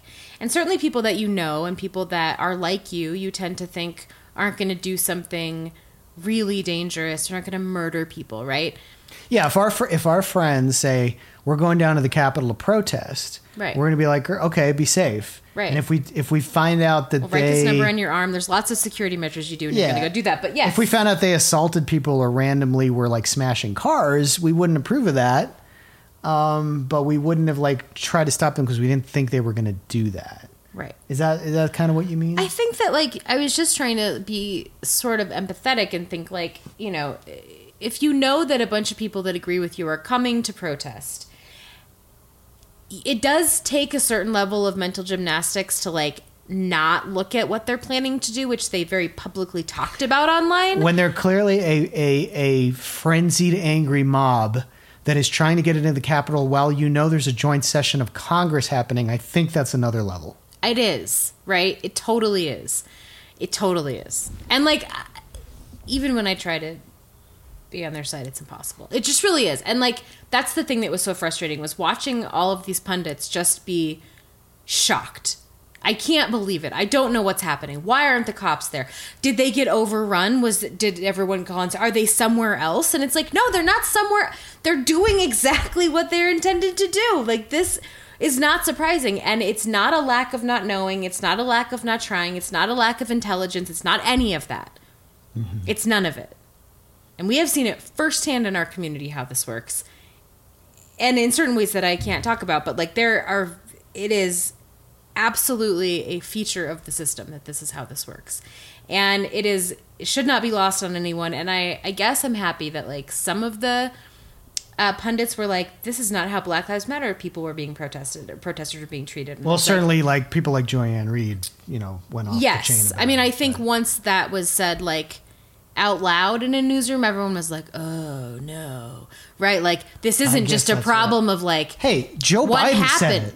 No. So I was talking to Alethea about this and she was like, I know why they're doing it and I get it that it might be like it's cynical or whatever, but she's like, I just take such joy in every time they call these people thugs, because that is the term that they have leveled against my people. No matter what they do, a fucking kid in a park with a BB gun gets murdered and called a thug, right? But you never say that about a white person. Say what you want about Joe Biden, okay? And we've had plenty to say about him. He wasn't even our 8th choice. No. Wednesday night, while the smoke was still in the air, Joe Biden said, if this was a Black Lives Matter protest, this shit would not have happened. Right. That's ballsy. Right. And called them thugs. The next president of the United States called a bunch of white people thugs. And that is not something that we see. And it's not everywhere, right? There's still a problem. This woman that was murdered while, attempting an insurrection is being painted in the media, right? As like, it's really sad. It is. She was a veteran, right? And they keep talking about like her life and all of her accomplishments. Yeah. And that does not happen when Black people are murdered. No. And no, Black what they talk that about, were murdered, what they were talk not, when a Black person's murdered, they talk about their rap sheet. And these people that we're protesting about in terms of Black lives are not Black people that were in the committing a violent crime at the time that they were killed. Of course not. Those are not the things we protest about. No. Right? Those things shouldn't happen either. But those are not the things that we protest about. We protest about innocent Black people, unarmed Black people, children, people sleeping in their homes, being murdered for no reason, with impunity and with no accountability to law enforcement. That's what we're protesting. Not someone who was literally during the commission of a violent crime being killed. Yeah, that sucks. For sure. What's sad is how this woman was brainwashed by the right-wing media machine. And I do want to segue to that now. Okay, because I could talk about cops forever. Sure. But yeah, we will. I just think it's important to like really think about law enforcement and like when people say we can't possibly defund the police because who will keep us safe? Who is us? Right? Really think about that. Who's us? Because us isn't me, right? It's not you. Us is a real specific group of people. And it's the thing I always tell people, right? When you look at clashes between, fascists and anti-fascists, or Black Lives Matter and fucking Nazis, right? And you look at what law enforcement is doing. You always look to whom they have their backs turned. Yeah. And that's to whom they trust, right? And it's always the Nazis. They're always guarding the Nazis. Their backs are always turned to the Nazis, and their tear gas canisters and their rubber bullets and their literal guns are always pointed at the people that are peacefully protesting. Yep. And that is just, in this case, there just weren't any Black people counter-protesting, right? So it was just their own people. And so there was no one for them to turn their guns on. And they didn't turn their guns on anyone because there was no one there for them to turn their guns on. In light of this, the first knee-jerk reaction was, oh, it was Antifa undercover. And of course, you have Republican elected officials in the crowd, so honestly, that doesn't work. I have not talked to my dad about it because I know that's what he's going to say. I don't think he's even going to bother. I will literally lose my mind. But you can't say that it's Antifa when you have people who are publicly Trump supporters saying, here's what we're going to do, here's what I just did, here's why I did it, right? Making these video diaries. Here's my Facebook profile. Here's everything. I work in this police also, department. I'm an elected Republican representative. Right. And then be like, oh, it's Antifa. Like, No. No one buys that. But I think that for a minute, and I think some people still will, right? The same people that think paid protesters and let's talk about social media, though. Yeah. So yesterday, Trump got permabanned from Twitter. He got permabanned from Facebook and Instagram and TikTok. And the Twitter alternative Parler, which was exploding with all the right wingers going over there, is about to go dark and possibly permanently. And yes, big tech is colluding and getting together and making all these people go dark because their lawyers are very worried about their culpability. Yep. In helping organize this. How many hearings have there been on Capitol Hill in which we have taken these tech billionaires and CEOs and said to them, are you saying you can't do anything? And they come with all these metrics and all these things. No, there's nothing that can be done. We're doing the best we can. We're learning on the fly. It's impossible to really know. You know, we want to protect free speech. We want to protect the marketplace of ideas. You know, political speech should never be censored. All this shit they've been saying all this whole time. Mm-hmm. And then something like this happens, which is a big deal. And we cannot lose sight of that. Now, hold on a second. As far as Facebook goes, shit like this has been happening in other countries now for a couple of years. Yeah. To deadly results. Right. And they keep shrugging about it. Right. But when it happens right here, right. You can't ignore, you know, that's not going to be ignored. Well, those same lawmakers, right, that they just fed a bunch of lies to over the last 4 years have now been, like, threatened and, like, had to hide under barricaded yeah. and, like, we're afraid they were going to be shot to death. So I don't think they're going to take very kindly to there's nothing we can do. Yeah. And certainly there's potential culpability here, right? So all of that was bullshit. There was always something they could have done. Of course. And this idea that, like, we're silencing people because we're kicking them off of Twitter or Parler's going away. It's like, well, they're private companies. These are private companies. Yeah, it's not the government. Isn't that what you've always told us? And, like, Donald Trump is not being silenced. He literally is the president of the United States. Yes, he could get off his lazy ass and he could get on camera. He could call into Fox News. He'd call into any of the networks. He could call any reporter. Yeah. He could walk outside and be like, is there a reporter around? Yeah. He could contact his press secretary. He could make a statement through the White House. I mean, this idea that, like, he can't just, like, spew bullshit everywhere on Twitter means that we're, like, violating his free speech is just ridiculous. Obviously. And the freedom of speech has always had limitations. It's always had limitations. And this is one of those situations in which it's necessary, right? Now, here's the thing that people are saying, like, this is very dangerous. Yeah. Now there's no outlet. And it's like, that might be true. But listen. But on the other hand, this was all organized via social media. Listen, it's bullshit. It's always been bullshit. It's always been bullshit, right? So when the Berkeley kids protested Milo coming into campus and everyone was like, oh my God, you can't deplatform these people, right? Mm-hmm. When you deplatform them, it makes them into martyrs and then they have nowhere to go and then they just get more and more extreme. Do you know what happened? He got deplatformed and nobody's fucking heard of him. No, he's not a thing anymore. Nobody knows his name. Nobody cares about him. Nobody's talking to him. Your average person forgot he existed. You bring up Milo Yiannopoulos, they're like, who? Who? What? That guy that owns the Greek restaurant? Who? Right. Yeah. Right. Deplatforming is an incredibly effective tool for silencing fucking Nazis. Like, incredibly effective. And we've always known that. Mm. And they knew it too. But it is... Well, it took an event like this to... I guess they really are that dangerous. Facebook should know better. And Mark Zuckerberg is one of the worst people alive. Yes. Absolutely. And, you know, we're in that weird semi-hypocritical space where we still are on Facebook. Well, and Twitter can go fuck itself, frankly. You know, the number of years now that they've been telling women... rape threats don't matter. Death threats don't matter. There's nothing we can do. It's free speech. Don't feed the trolls. We can't deplatform people. They just, you know, it's absolutely horseshit. There's always been something they can do. They have no will to do it. Mm-hmm. And it took this to do it, not because they went, oh my God, we've been feeding into this problem and we feel really bad. They don't give a shit. It's been better for their bottom line to continue to allow this kind of rhetoric to exist on their platforms. And the only reason they're stopping is because their lawyers are like, you could go to jail. Oh, yeah. So, and in 10 days, stop. you're going to have a Democratic president and Congress. An attorney general. Yeah. You're going to have a Democratic attorney general who's going to go,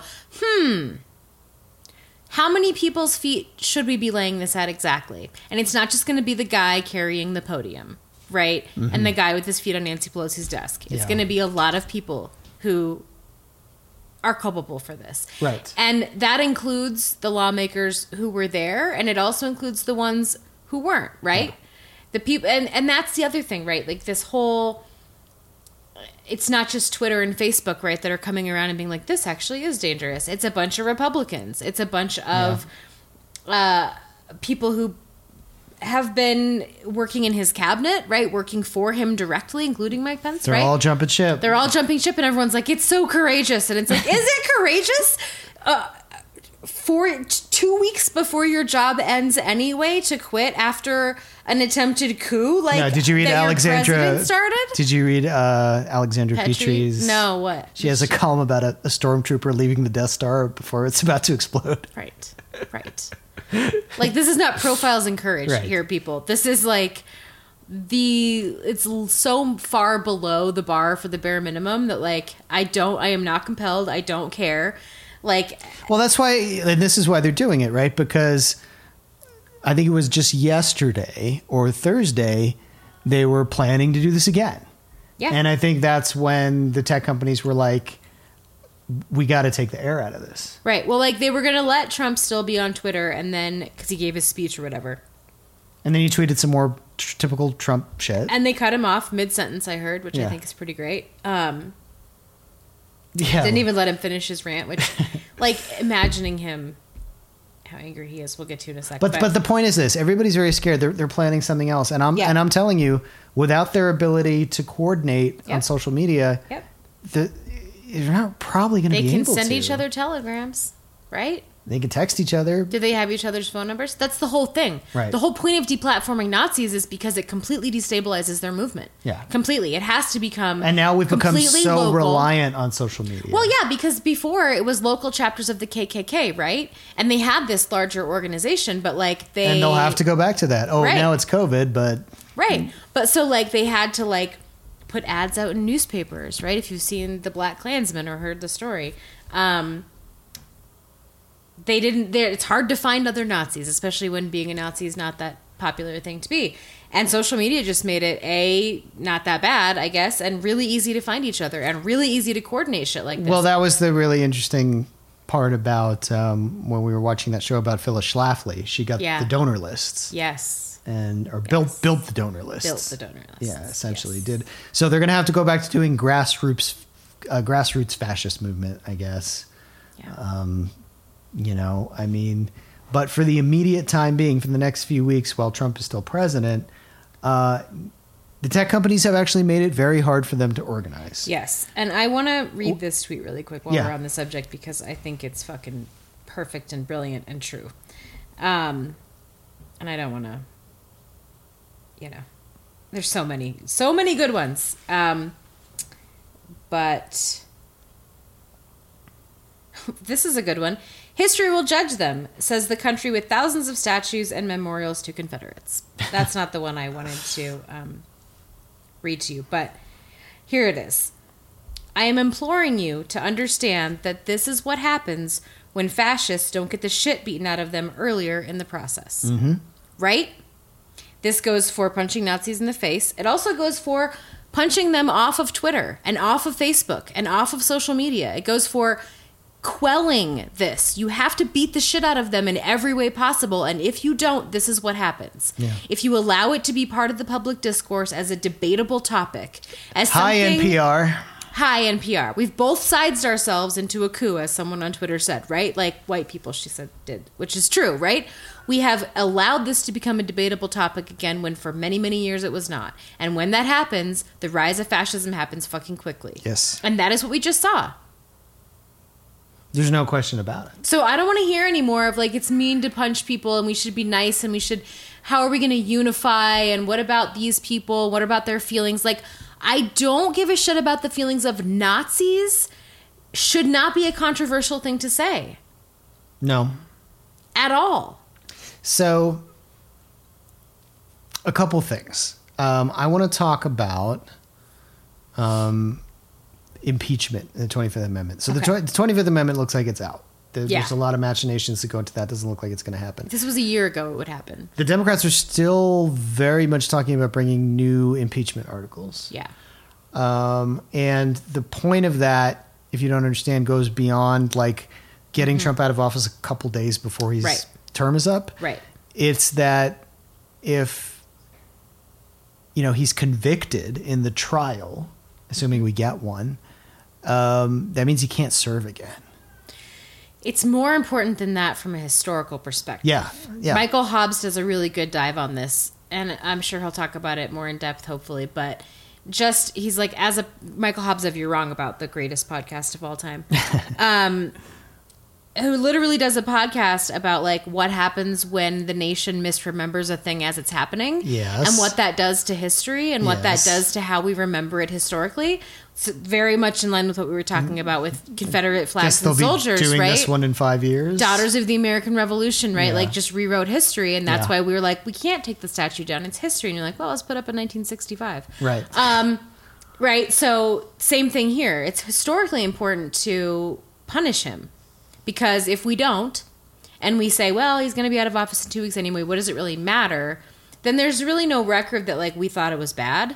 Yeah. Whereas if you impeach and remove him, I don't care how far away he is from being out of office anyway, it is a clear delineation in the history books of like, this was bad. It was bad at the time. It was bad enough at the time. And he was dangerous enough, we felt at the time, that we needed to remove him even though he was going to be out of office in 2 weeks anyway. Yeah. That's how big of a deal this actually is. Yeah. Right? Yeah. It's the difference between, who was it that somebody was saying the other day? Like Nixon and somebody else, right? Like, when we make a big deal about this and we do something about it, history goes like, that was really bad. Like, this is way worse than Watergate, right? What has just happened. And if we do nothing to this president, which is what we've done so far, there's no reason that history won't just write the Trump presidency as a sort of joke. If he was smart, he'd resign. I don't think he has the Constitution physically, the capacity in his person to do that. No. I don't think he could. Plus, he despises Pence now. Yeah. But in any event, okay, so it's pretty hilarious the things Republicans are saying right now. Darkly hilarious that now is the time for reconciliation and healing. And right. Cruz is out there talking about singing Kumbaya. Mm-hmm. Here's why they oppose impeachment. It's not because they're... Okay, maybe it's because of fundraising and being scared of being primaried, but it's really this. We get to a full-on impeachment hearing, and we're going to have hearings about everything that happened anyway. Yes. But we get to full-on impeachment hearings like next week while everything is fresh. We're going to uncover a lot of shit that elected Republicans do not want uncovered about the planning and execution of what happened on Wednesday. That's right. I am telling you right now. Yep. Rachel Maddow might wink at this. She's not going to say it. And the other completely daft, cable news hosts are not going to put 2 and 2 together on this. There was organization and coordination. And granted, maybe some of them didn't know how far it was going to go and that people were going to show up in zip ties and try to lynch Mike Pence. Right. But there was much more than sort of tacit allowance of this. There was planning and coordination. Yep. With sitting members of Congress. Yes, I agree. I completely agree with that. And that will come out eventually, but boy, if it came out in a week or two, while everything's still hot and burning, people are still real fucking upset. Yeah. And like, this is really upsetting. Now, people like Romney have had enough. He wants to out all his shitty Republican colleagues. Yeah. Probably. Yeah. Murkowski, it seems like, too. She's even threatening to leave the party. I doubt it. But, again, fuck you. No, fuck you entirely. Right, but everything before this was fine is my serious question to people who are doing this. Right, yeah. I want to ask Betsy DeVos. I want to ask Lisa Murkowski. I want to ask these people. Oh, it's the point that's too much? It's all CYA, obviously. Right, but like, I am not... all these people are like, oh my God, the courage... I'm so proud of this person. I was like, fuck you. Why? Who's saying that? All kinds of people all over the place. I've read multiple editorials that are just like, well, this is the dawn of the new Republican Party with these people resigning. They're showing their true spirit and patriotism because they won't stand for insurrection. And it's like, what the fuck are you talking about? Let's talk about that for a hot second. The quote, new Republican Party. Yeah. If you can remember, go back to 2008. Mm-hmm. When Republicans just got shellacked up and down the board. Yeah. You even had people like Sean Hannity being like, maybe we need to walk back some of this immigration stuff and some of the racist stuff. Right. Like, he said that on the air.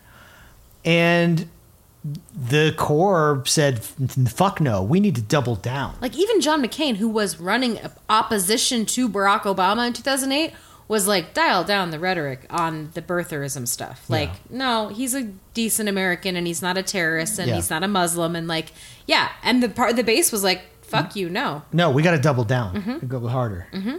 And that's 100%. And that led us to Trump. Yeah. And they're not about to moderate now. Like these Lincoln Project people, they're whistling past the graveyard. Maybe not so much today as they're understanding more of what happened, but like Wednesday night and Thursday, they were like, oh, okay, finally now we can get our party back. It's like, no.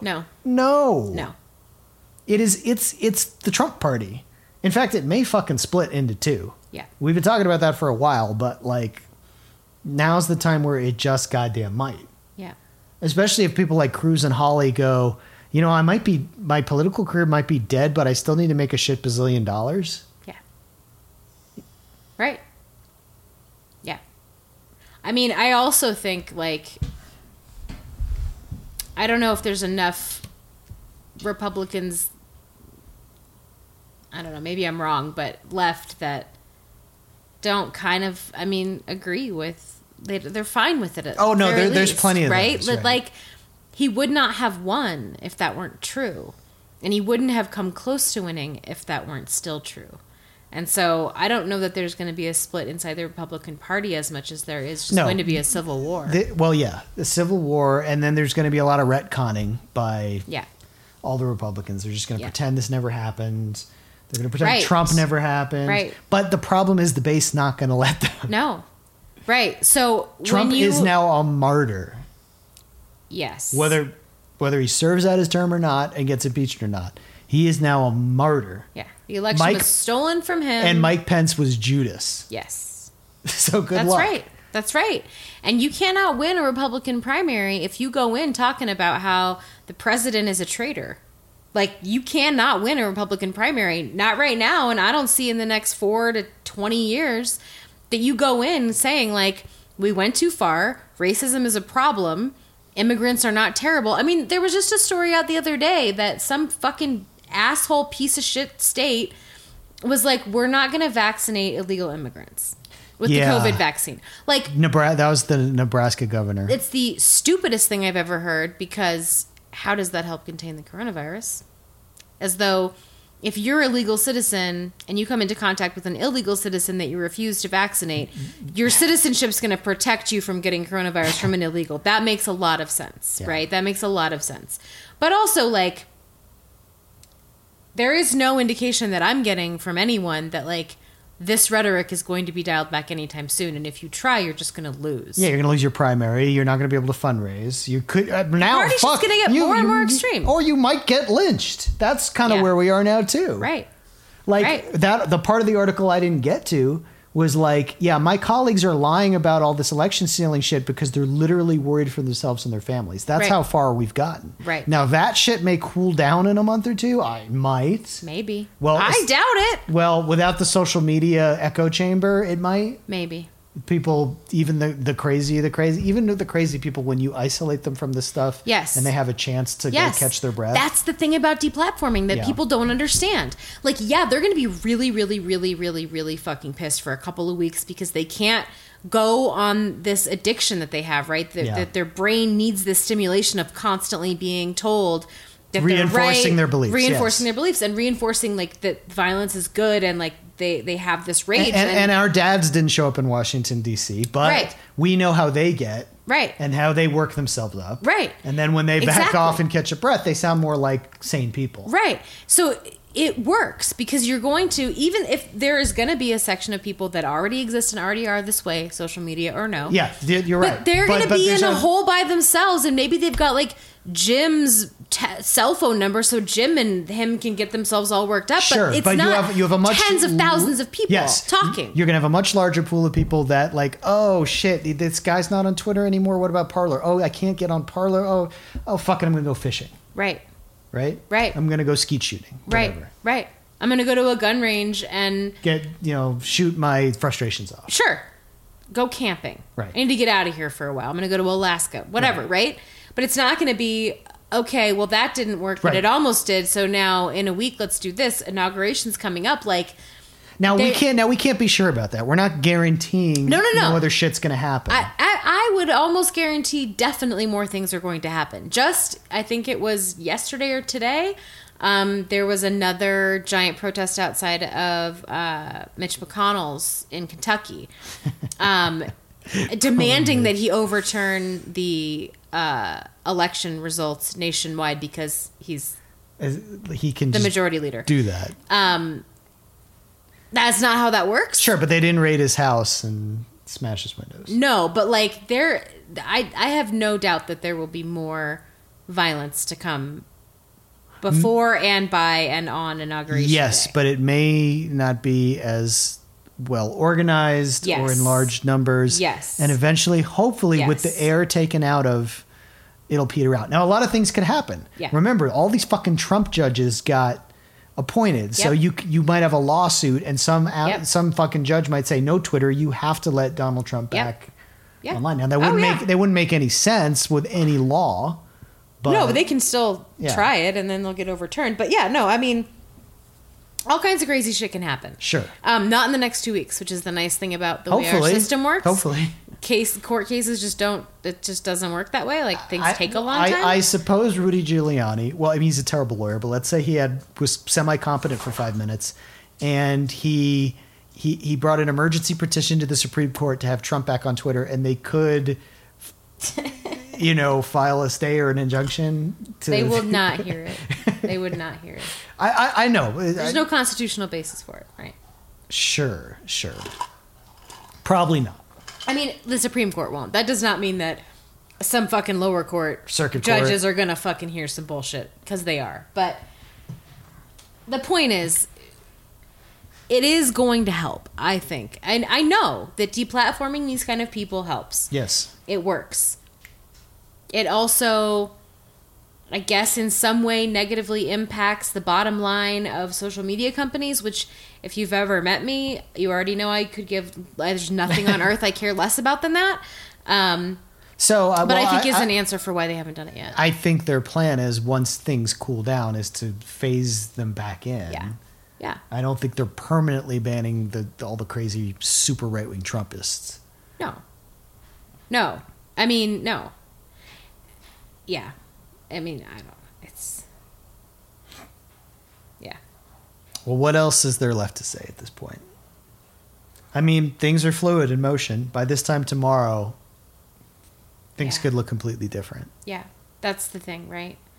And I don't mean to be a dick, but like, fucking told you all. Like, there is something fundamentally different, right, about leftist and right-wing movements. And there may be some overlap in that there is a general distrust of the state or of government or certain government functions. But fundamentally, because my dad always tries to both sides me on this whenever I bring up, armed insurrectionists or just crazy white men with guns doing crazy shit. Well, your side's no better, blah, blah, blah.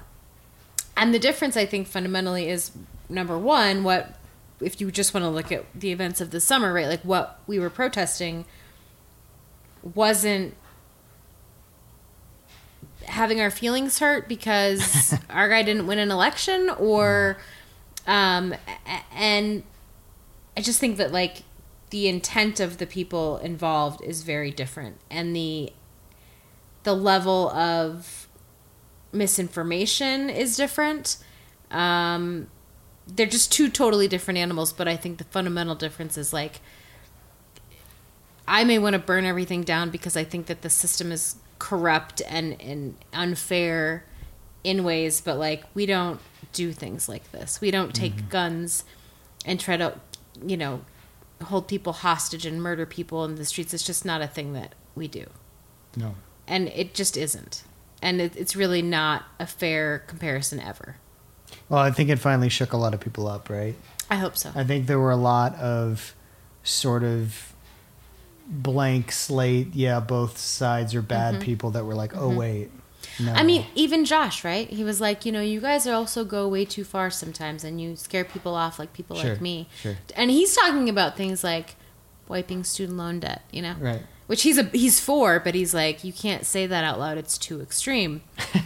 And I think for somebody like him, he's going to look at this, and the next time he wants to be like, but your side's extreme too, I'm going to be like, yes, because wanting to rid future generations of crippling debt is the exact same thing as trying to violently overthrow the government. That makes sense to you still, or not so much?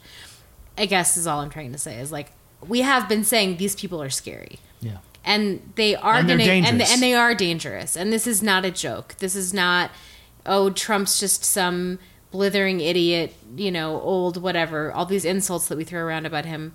It's not about that. It's about the people that listen to him, the people that find themselves aggrieved in one way or another for bullshit reasons, that have guns and are armed, and the militia movement and all of that. It's all wrapped up in there, and these people are serious, and we just saw an example of that. And it's not to be taken lightly.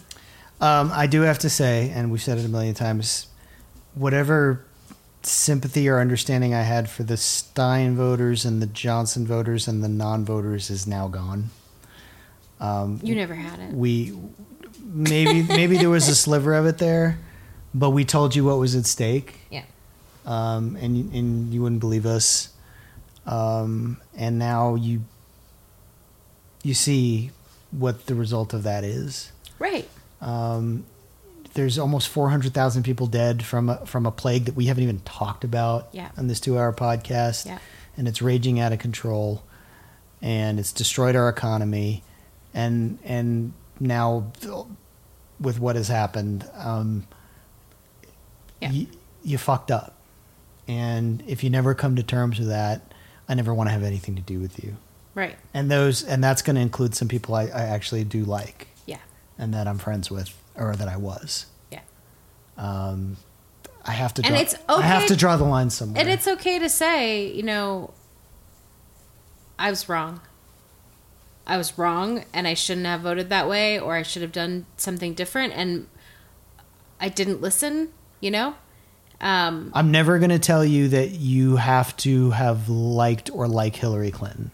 I'm never going to tell you that you have to like or have liked Joe Biden. I'm never going to have to tell you you have to like or have liked or called yourself a Democrat. That's not what this is about. Right. This is about being in position to make a difference, to prevent death and destruction. Yeah. And you did. Yeah. And you should have known better. And if you didn't, and you want to come to terms with that and admit you fucked up, I can accept that. If you still want to hold this line, that it somehow wouldn't have made a difference. Yeah. That's where I can't. I'm done. I have nothing else to say to you. I haven't for a while, but yeah. And I want to end our this episode on a bit of a movie review.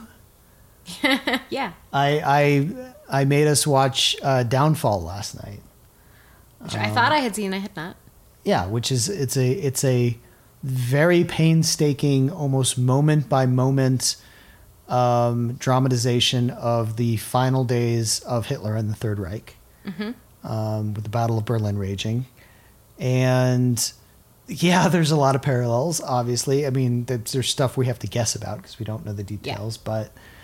But it more for me was an interesting study in... And the movie's actually bookended with this one character who's just a secretary sort of trying to defend herself in a way and explain just being a rank and file Nazi. Except that she was in the very inner sanctum, right? She's yes. in the bunker and one of his most trusted and beloved workers. Not that she had anything to do with the war or anything else, any decision making. She was his secretary, but and she was I can 22, tell you, yeah. I have been people's assistants and secretaries for a long time, and that's one reason I thought you might find the movie interesting because it's from her perspective. You do have absolutely, you have a lot more power than people realize, and you do know way more than people think you know. And so her sort of at the end being like, well, I didn't really know And it's anything. like, bullshit, lady, secretary to secretary, you know everything. Well, you know more than the generals on the ground know about what's going on because you are that close Well, to there him, are period. scenes where she's taking down his will, and he's like, Right. "Well, I failed, but at least I killed a lot of Jews." Right. And she brushes it off as he's so kind, and then sometimes he Right. says things that are awfully brutal. Right. And it's like, oh, you mean the extermination of 6 million Jews? Yeah, I guess you could call it awfully brutal. Right, and then at the end of the movie, she says, "You know, in retrospect, I should have known. I don't really have an excuse." Right. And it's like, so when you say the filmmaker made it too sympathetic, I think the filmmaker did exactly what they should have done.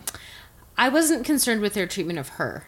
As No, I being wasn't concerned sympathetic. with any of it because I was. I still am. Okay, well, I want to talk about this a little Yeah. bit.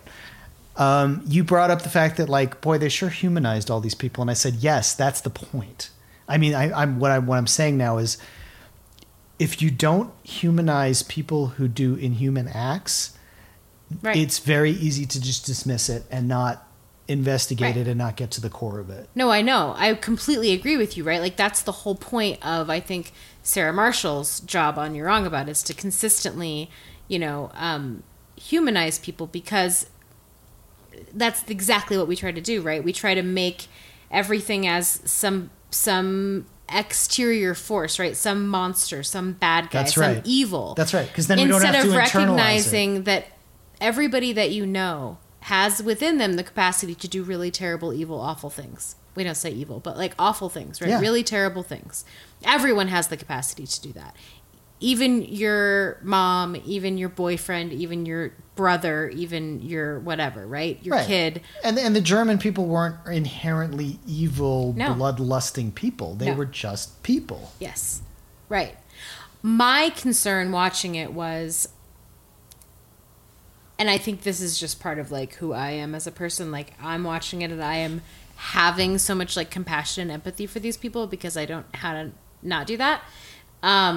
And I was just thinking while watching it, like if I were a Nazi supporter or a Nazi myself, or even a Nazi sympathizer, and I watched this film, I think it would be very easy for me to feel like the film was speaking to me and that it was made for me.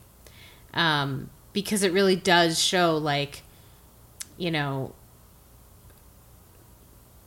humanity, but in a way, like, there is no point in the movie where you really get a sense that what they're doing is as horrific as it was. Well, yeah.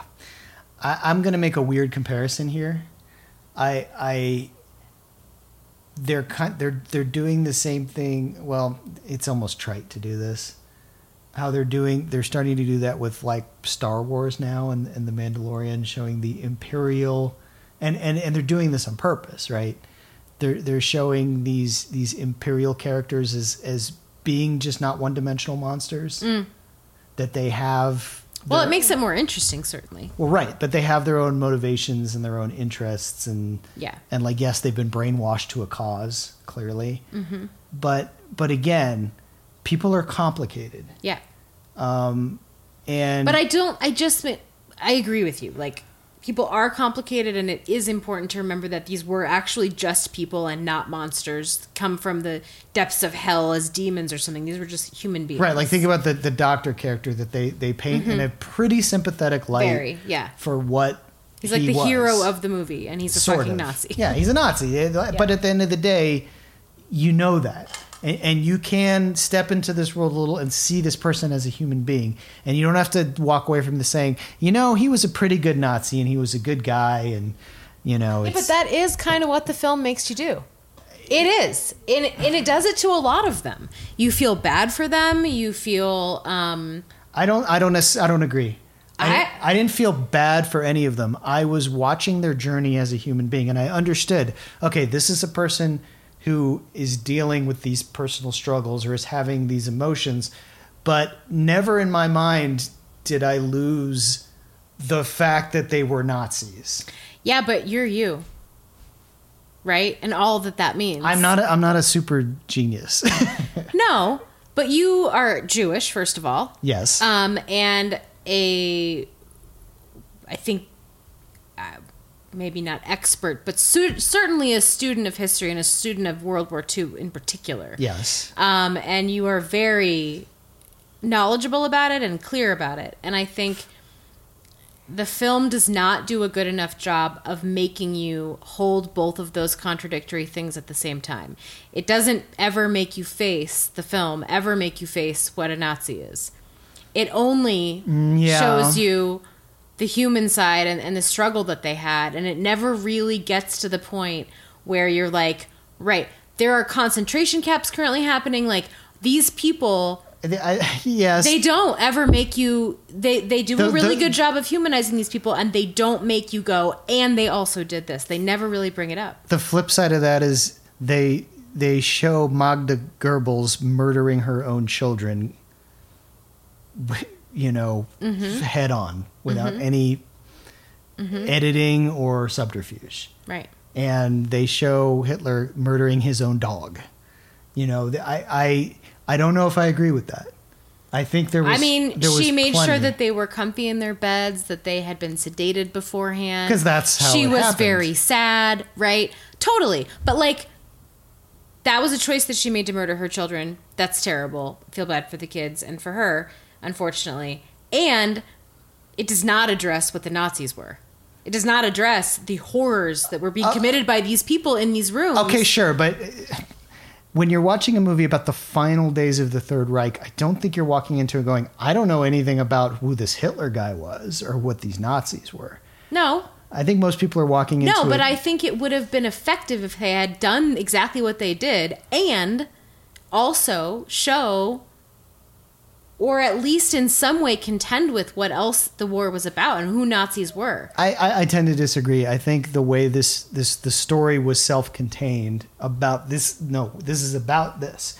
This is this slice of time with these people, and this is what we're doing, and this is what we're showing. You could make 8 million movies about World War II, about any, any side plot or... They have. They have. They have. And pretty much anything you can imagine they've done. Yeah. From Bulgaria to what happened in Norway to, anywhere else. So. I don't know. I find it upsetting to have, I guess, the erasure of the atrocity of it. There's no representation of the people that were slaughtered and terrorized and murdered. But you wouldn't have that because... It's all centered around the last days in the bunker. Right. But... It's not a comprehensive look at Nazism and Hitler in World War II. It's a story about the final days in the bunker. I understand. I watched it. But I'm saying there's a way to also acknowledge while doing that while he's in the bunker, you don't think that there's murder happening. He's not making any order. There's nothing going on that's it's nothing about that. The whole movie is really just about his descent into sort of madness and dementia, and the people around him don't know what to do, and they're sort of falling apart, and that's it. There's mention of don't make the German people suffer, which I'm all about. Don't make the German people suffer. And Hitler said, but there fuck is them. No mention really at any point other than a tiny little speech that he gives about why you shouldn't have compassion for weak people. But he's talking about Germans and Jews alike, right? He's talking about anyone who's weak. There's really no acknowledgement of what he caused to have happen. Well, there was the one speech I referred to where he talked about how he cleansed Europe of the Jewish it's a one-liner, poison though. and disease. It's literally 2 sentences. No, they don't. They don't give it a lot of... And I get that they're trying to paint him he wasn't always underground probably screaming about how much he hates Jews. I get that that's probably true. And I think... I'm not saying it's not a good movie. I think it was a really well done movie. And I... See, the reason I like have issue with it. I like the movie a lot is because I'm a real stickler for accuracy and sticking to the facts. Right. I don't think I'm suggesting that anyone make anything up by acknowledging that 10 million people were slaughtered, right? That was... I don't think that that's making anything up to acknowledge in some way in this movie that that's what was happening. Okay. And that was what Nazis were. There is not enough acknowledgement that these people are Nazis and they just don't address it, and in a way that I found satisfactory. Okay. And we can disagree on that. No, That's just my opinion. we disagree. I disagree mainly in the sense that this is not a starter movie. This is not Nazism 101. This is like, the story in depth, and now you're taking a real granular look at one segment of it. It could also be shown for very nefarious purposes. If I showed that movie to a bunch of people who were kind of on the fence but kind of agreed with Nazis, I feel like they'd be like, see? Yeah, but you could do that. You could do that with anything. You could do that with Schindler's List. I don't think so. Not in this. No, not in the same way as this movie. No fucking way. If you were a skinhead? No, I'm not talking about already torches in the street Nazis. I'm talking about Nazi sympathizers, people who were like, maybe it wasn't as bad. You know what I mean? Like, there's a lot of people who don't want to acknowledge the true horrors of World War II, and I think as a gateway, this movie would be a really good gateway to show people the humanity and see they were pretty misunderstood and they don't really ever have to grapple with. I didn't get that at all. If you're showing this to someone who sort of maybe is on the fence, you do not ever force them to grapple with what Nazis are. Throughout the entire film, you really don't ever make them do it. There's a couple sentences here and there. Subjectively, I didn't come away with that at all. I just didn't. I saw the sort of the pseudo, I wouldn't even say protagonists, but the secretaries is, sort of being brainwashed and dedicated in a weird way, but I didn't find it endearing in any way. I can understand the doctors wanting to do their jobs as doctors, but that doesn't make them heroic in any way. I didn't see it like that. Right. And maybe we're just coming at it from different perspectives. We definitely are, right? We just watched it and took away two different things, which is fine. That's why movies are interesting to talk about. And the final segue to that is, oh boy, are the media really surprised that there was all kinds of people at this rally with all kinds of horrific Nazi slogans and that are part of organized hate groups that we know of. I mean, that was the thing I would say was my biggest takeaway from watching that film was it had been a while since we watched a World War II movie. And it hasn't been very long since I've been looking at people as white supremacists in the streets. And I think for me, looking at their uniforms and looking at some of the stuff that was around in the bunker, it's not that I'm not aware that these are symbols of the SS. It's not that I'm not aware that these are Nazi symbols, right? When I see them on white supremacists, I understand what those symbols mean and I understand why they're there. But watching a film like this about actual World War II Nazis, like the original Nazis, right? And looking at their uniforms and how well decorated they are and the Iron Cross and all of this stuff, right? Like giving the Iron Cross out to these kids and whatever. And recognizing those symbols and then seeing them, right? Having just seen them on people's outfits, essentially their Nazi cosplay at the Capitol, was kind of a stark reminder that when I call them Nazis, I'm not saying that's because they disagree with me. I don't call people Nazis when they're not. These people literally are wearing Nazi regalia around. They know what it means. I know what it means. The media knows what the fuck it means too, right?